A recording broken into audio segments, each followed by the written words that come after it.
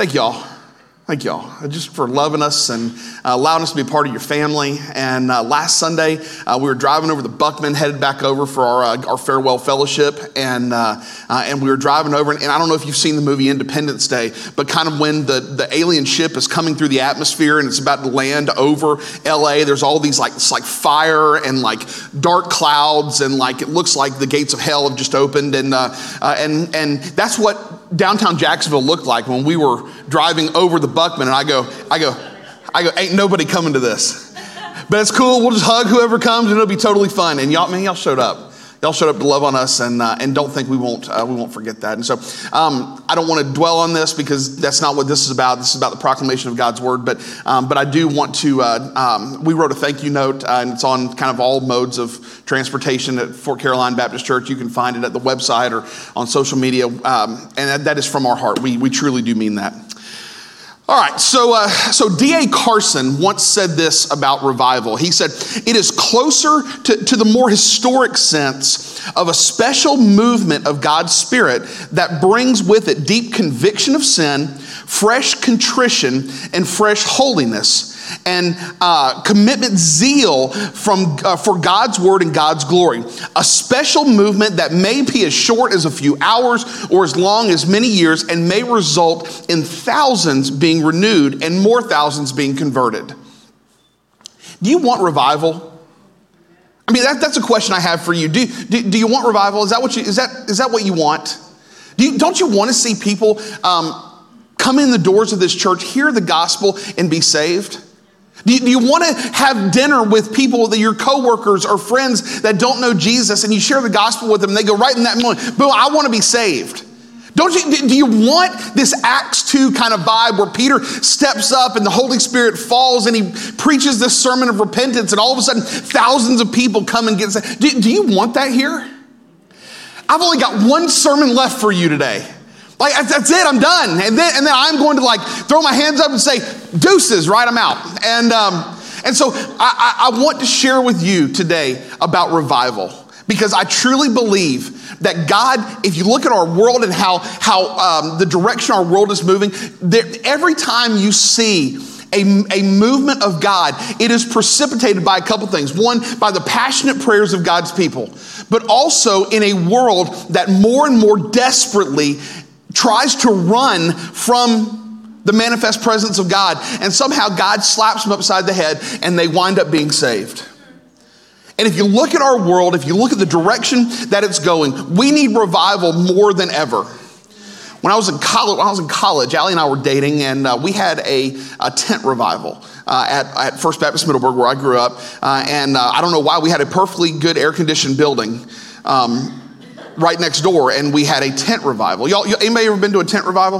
All right, so you've been to it, right? You sweat, you dressed up, because that's the thing. And so you dressed up, and I don't know why I wore a suit that night. And the guy gets up, and he was a preacher, well-known preacher. He gets up and was spitting and yelling and pounding the pulpit and shaking the Bible. And I mean, all of a sudden, all the guys I grew up with, I think I've told this story, but all the guys that I grew up with, when it comes time for the invitation, I'm standing in the back, and I'm looking around going, what are we doing here?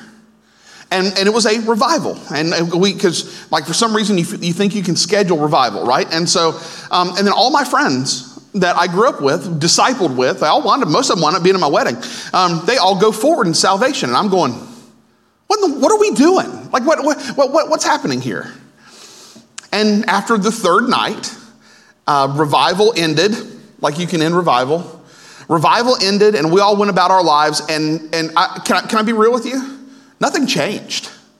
We wound up doing the same stupid stuff we were doing before, and it just so happened they went down, and we got to count them as baptisms, and very little change. I mean, we were.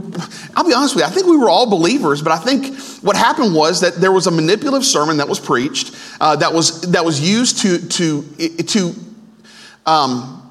open up a certain emotive place. Where we felt like the sin that was in our lives that God had for some reason had not forgiven us of it, and so we were prompted to go forward. Let me tell you, I love tent revivals because I love the music's usually really off the charts good. But I think we in the Western church have misused and miscategorized what revival truly is. So the title of this message is this. It's revival, not just another tent meeting. I've probably already made some of you mad this morning, okay? And that's okay. I'd be Stuart at fcbcjacks.com would be the email for any complaints. The big idea today is this, is that modern church culture, I'm glad y'all laughed at that. If you didn't, it was going to be a long sermon. Modern church culture has diluted revival to this multi-evening tent meeting with spitting preachers and spontaneous baptisms. Church, this is what I want you to hear, all right? Real, authentic revival comes only from God breaking the hearts of proud people to show them the depth of their sin, coupled with the even greater depth of his grace. That is revival. If you want revival to come, and I know we've had a revival here. Recently, we had a time where people came in and heard the gospel. I think that's beautiful, and I think you should do things like that. You should create conduits for people to hear the gospel, ways for them to invite their friends to church that they might hear the gospel. Now, that is not the only place that the gospel is preached. The gospel is also preached through you, in your lives, how you live every day in the marketplace and amongst your friend group and amongst your knitting club or your bridge club or whatever it happens to be. But revival, church, will not happen unless God's people are committed to it and God's Spirit moves amongst that committed people. So we're going to be in Psalm 85 today. This is one of the Psalms written by the Sons of Korah. We're going to get into talk about who Sons of Korah are here in just a moment. But I want us to read Psalm 85. This is a psalm of revival. And I want us to read verses 1 through 7, and then we're going to spend the time that we have unpacking today. He says, Lord, you are favorable to your land. You restored the fortunes of Jacob.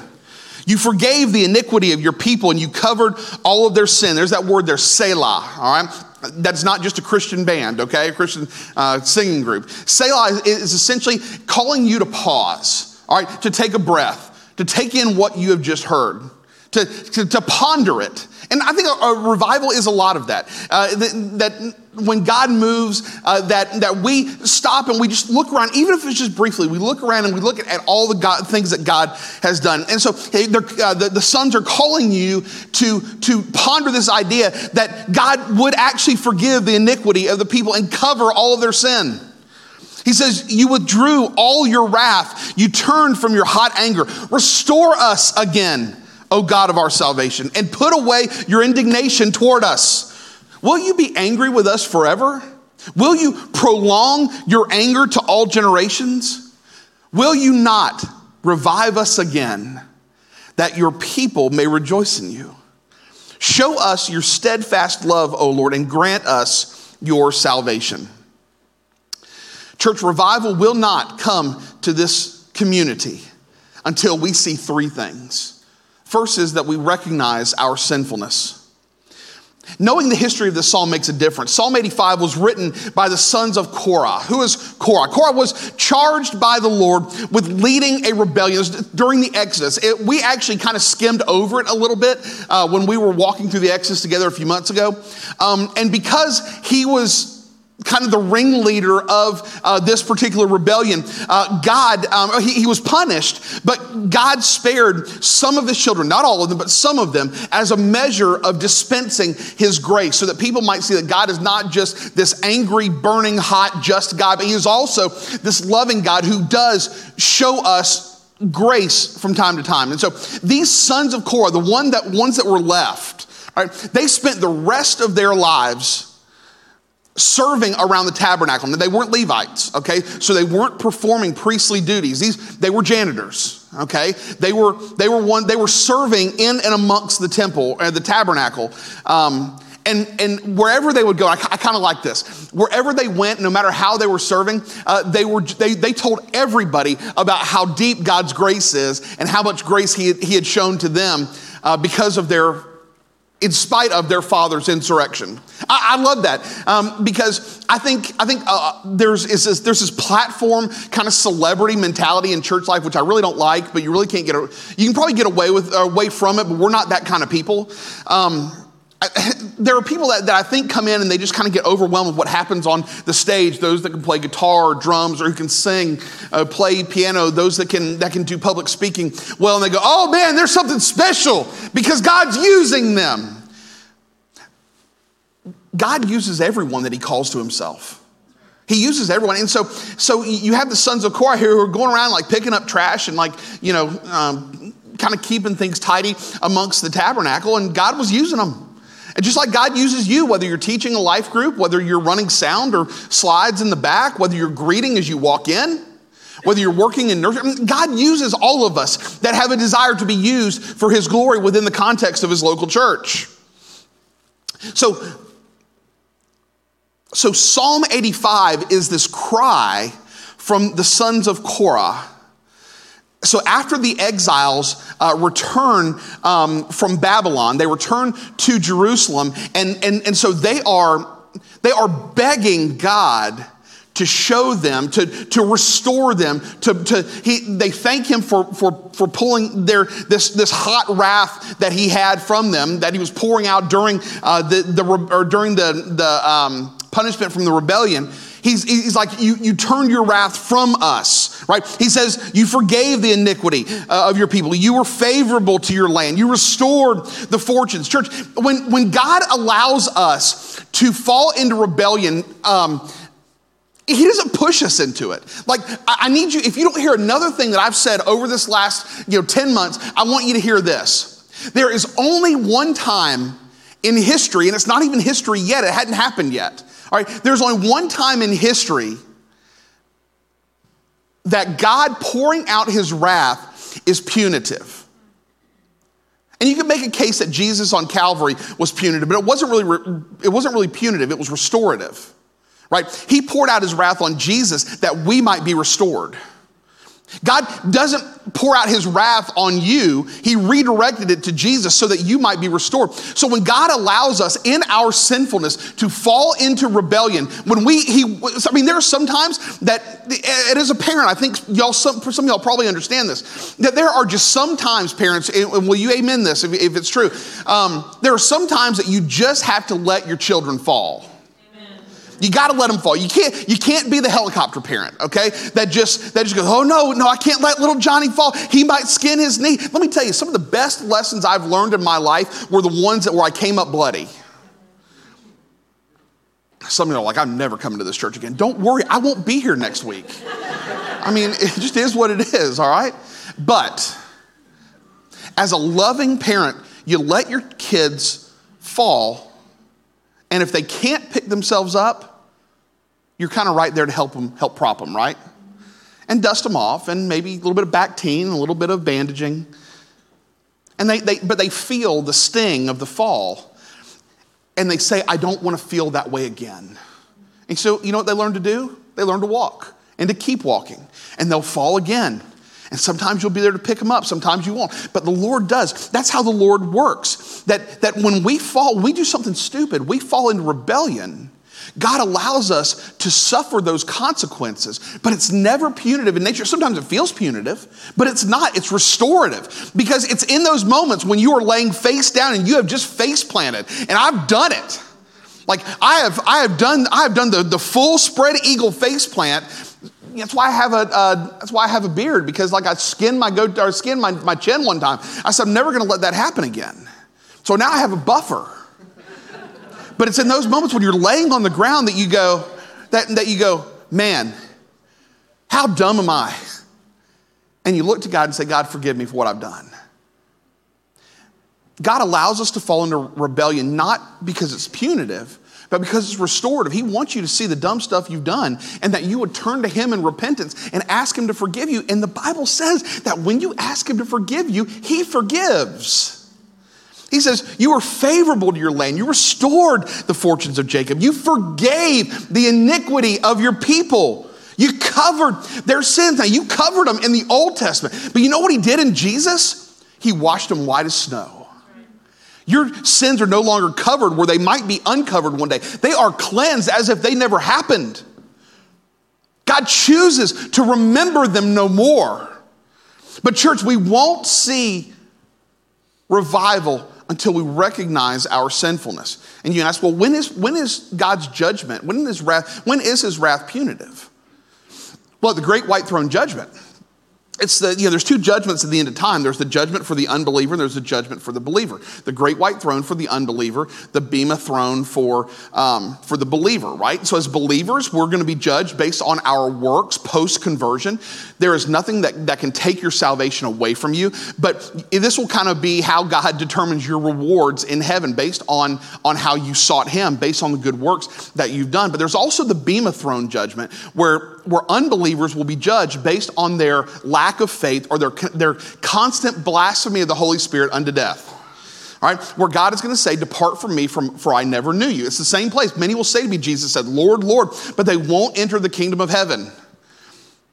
At that moment, when God metes out his perfect justice, pours out his wrath, it's on those that did not believe in Jesus Christ as Savior unto death. And he says, this is punitive. You will spend the rest of your life separated from me in a very real place called hell.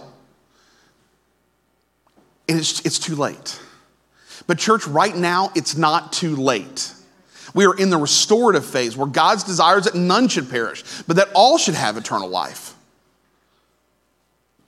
But we will not see revival until we recognize our sinfulness. But not only that, we won't see revival until we receive God's graciousness.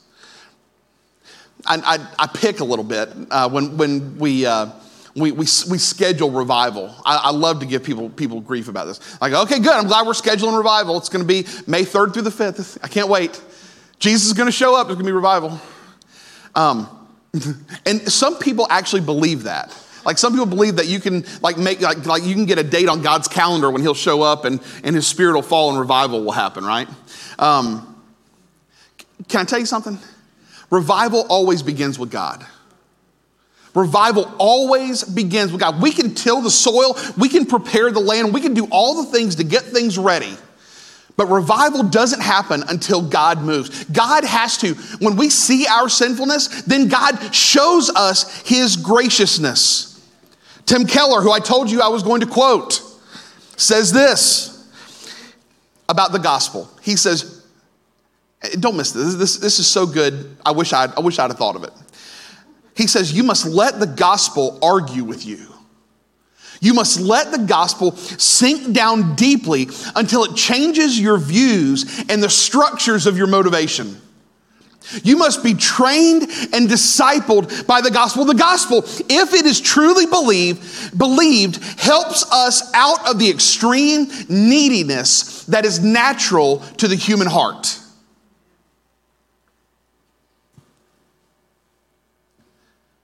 When we truly allow the gospel to permeate our souls, you see the depth of your sin. And that's a scary moment for the believer in the room. Just think about it. Do you remember the time that you realized that you were lost and dying and going to hell? I think for some of us, and look, I've been a Christian 31 years, okay? There are days I forget what it was like to be lost. But you just think back. Do you remember what it felt like when you first trusted Jesus Christ as Savior? Like you couldn't pray that prayer fast enough. Like the prayer saved you. Prayer doesn't save you. It's the posture of your heart. It is you in repentance showing God that, God, I cannot do this on my own. Lord, please forgive me. I beg you, forgive me. And the Bible says when you beg him to forgive you, he does. Look at verse 4. He says, restore us again, the sons of Korah who have a terrible family legacy. Said, Lord, restore us again, O God of our salvation. Put away your indignation towards us. Father, will you be angry with us forever? What a question. We see in the text, we find that it's the prayers of the sons of Korah and of God's people, and it catches the ear of God.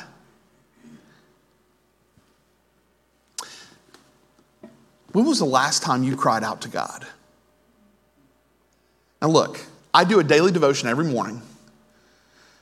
I post some thoughts on Facebook. There's a group that several of y'all are in. And I just I told people in January, I said, look, I'm doing this devotion. I'm going to post some thoughts. I'd love for you to join and be a part of it. It's called New Morning Mercies with Patrick. Find it on Facebook. But if us just reading a 2-minute devotional and then putting the scriptures away for the rest of our day constitutes our crying out towards God, you're not yelling very loud.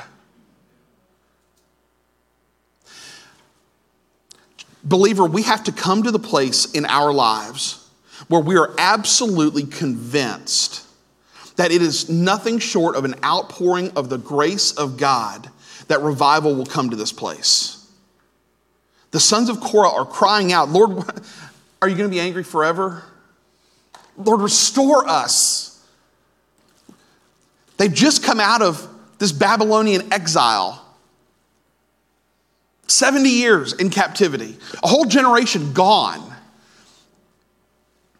Now, we do see? We do see that later, we see that God restores their fortunes. He restores his love and his presence, right? Ezra is going to rebuild the temple and Nehemiah is going to rebuild the walls around Jerusalem. So God's going to restore the fortunes. He's going to restore his people. He's going to show his grace upon them. Do you want God to hear you, church? You got to cry out. Do you want God to heal your family? Then cry out. Do you want God to heal this land? Then cry out. Let the church cry out. Look at verse 5. The sons of Korah cried. He says, will you be angry with us forever? Will you prolong your anger to the generations? Church, when we cry out to God, we have no ulterior motive than just the pure exaltation of God and a recognition that he is holy and he's sovereign and he's righteous and he's good. He hears us and he offers us grace. I love as we look at the refinement. I'm not a work with your hands guy. I have the soft hands of an academic. But I am like starched white collar, okay? I mean, let me tell you, that's my life, all right? But I love to watch. You ever watch that show, Dirty Jobs? You know, we're like, I watch it and I go, no. And it's not that like I think I'm better than that. I'm probably worse than a lot of that. But I just think I don't know that I can handle that much physical labor in my life. I would be too healthy, I think. It's not good. There was an episode where he, Mike is his name, where he went and he went to this metal worker, and they were refining metals. And showed you how you get to like 10 karat gold, 14 karat gold, 24 karat gold, et cetera, et cetera. And they were talking about how the refinement process works. And what they do is the only way to purify, we'll use gold in this example, the only way to purify gold is to heat it up. And as you heat it up, this junk kind of rises to the top. I guess it's less dense than the actual gold itself, and it rises to the top, and it's skimmed off, and it's thrown away. That stuff is called dross. All right, that's the impurities. All the impurities are rising to the surface. And what you're left with, every cycle that you do that, you are left with a little bit more purified gold. You see the same thing in Zechariah chapter 13. He says, and I will put this third in the fire and refine them as one refines silver and test them as gold is tested. He says, they will call upon my name and I will answer them. I will say, this is the Mosaic covenant, right? They are my people. I will say they are my people, and they will say the Lord is my God. The refinement process, both individually for the believer and corporately for the church, is God allowing the heat to be turned up so that whatever impurities we have within us just kind of come right to the surface. And God skims them off. Sometimes it hurts.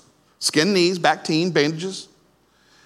And it's cast aside, and what's left is a more pure form. And you think, man, have you tried to buy 24 karat gold?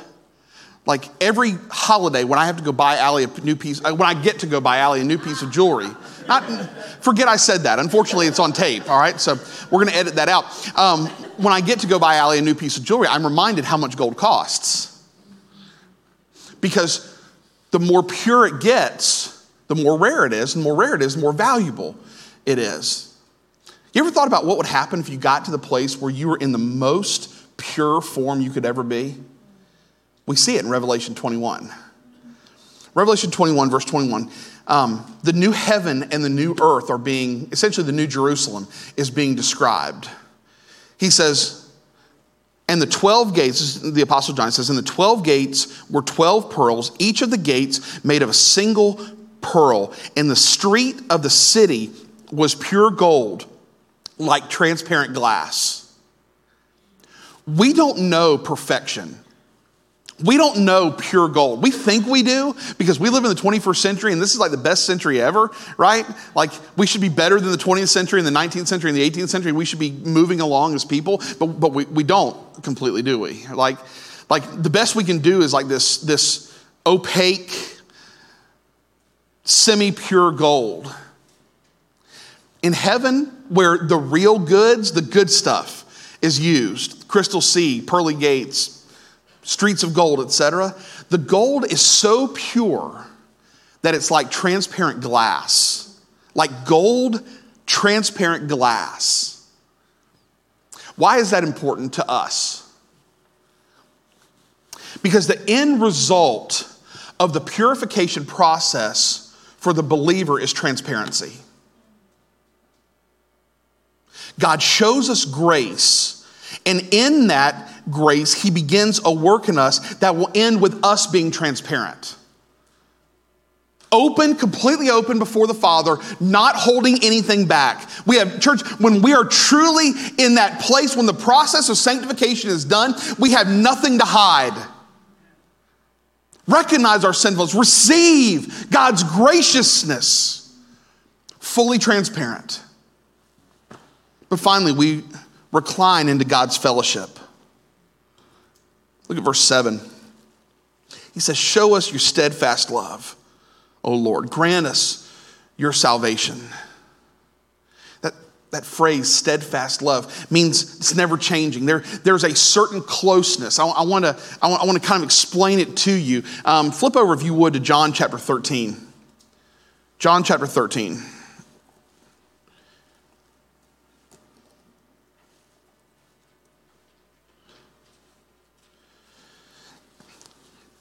This is during the Last Supper. John says, after saying these things, verse 21, Jesus was troubled in his spirit and testified, truly, truly, I say to you, one of you will betray me. The disciples looked at one another, uncertain of whom he spoke. One of his disciples, whom Jesus loved, was reclining at the table at Jesus' side. I know we get this picture, and one of the Gospels just kind of describes the upper room kind of like a banquet hall. But I think we look at it as these like tall ceilings and ornate things, kind of like you would see at a wedding reception or something like that. And these tables, and they're all dressed in tuxes, and they're kind of doing the thing, and they're doing it family style, and Jesus is serving them, and they're just sort of having this great time. That's not what it was. As a matter of fact, I've got a photo. Do we have that photo of the Last Supper? From Leonardo da Vinci? We do not. Okay. All right. So there's a photo of the Last Supper. Okay, by Leonardo da Vinci, and it shows the disciples, and I think we have this photo. It's not completely right, but there's in the photo you can look at it. You see the one of the people next to Jesus. His name is John.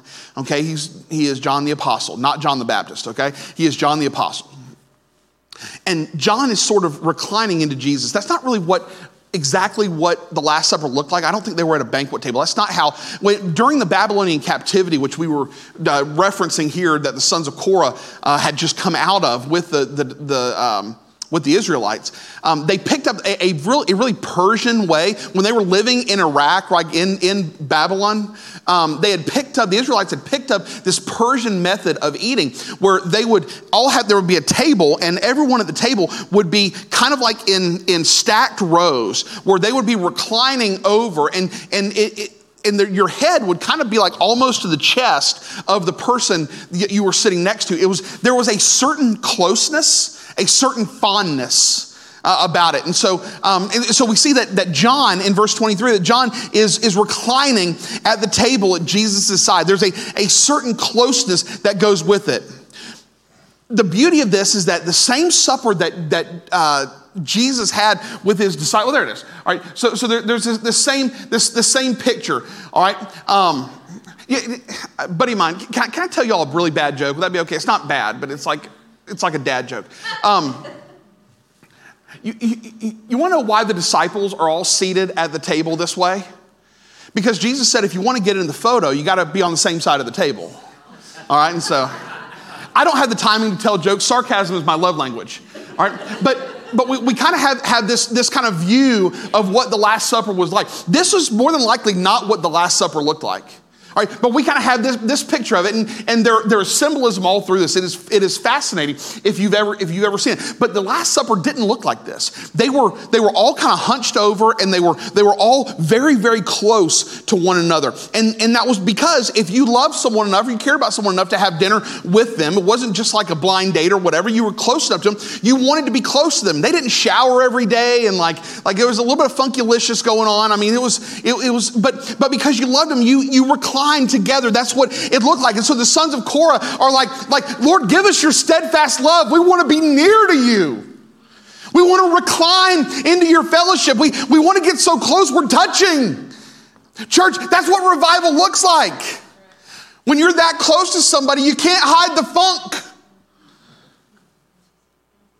You just put it right out there because you just want to be near to them so badly. Church, when we commune with the Lord, we are invited to a close fellowship with him. We get to recline into him.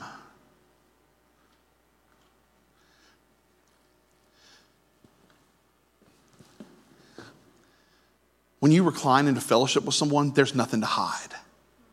It's out there. You can't have revival. Don't miss this. You cannot have revival on your terms. When you recognize your sinfulness, you receive God's graciousness and you recline into his fellowship and you're fully transparent, there is nothing that God cannot see and no reason God wouldn't move amongst you. And as you launch into this next season of ministry, I cannot tell you how excited I am for y'all. But if you truly want revival, y'all got to hit your knees and beg God to send it. And it's not because he wants you to beg. But for when we beg, like when I've done something dumb and I need to beg Allie to forgive me, like I'm just pulling out all the stops. We need to pull out all the stops. Not for God's sake, but for ours. So that we will recognize the gravity of the brokenness and beg God to send us revival again. And that's our prayer for you. Allie and I are going to be starting a new ministry next Sunday. You can pray for the people of Cedar Hills Baptist Church, like literally pray for them. We're going to be starting a new ministry on the west side of Jacksonville. They're in the very same place you were in just 10 months ago. And so you get it. You can sympathize with them. And you can pray for them. And pray as we lead and as we love them. Because if they experience revival, then we should be cheering. And for darn sure, we're gonna praise God if and when revival comes here. Because this is not competition. We are family and this is cooperative. And we share in the ministry of the Lord together until the day he comes back. That's all I have to tell you. I'm done. Let me pray. And I guess Matt wants to come up here in just a moment. So we're going to pray and then we're going to close out the service. Father, we love you and we honor you. And God, we thank you for the beauty and the majesty of your word, for its perfection, for its sufficiency. And God, I thank you for this church. I thank you for their ministry of healing And they may not even know it. And God, I pray for Pastor Stewart as he's preparing to move his family down here. And I pray that when he arrives, he will see a church that is nothing more than fertile ground for the seed of revival. That we would see a community, a nation, and a world turn their face towards you and recline into your fellowship. For we pray these things in the name of Jesus. Amen.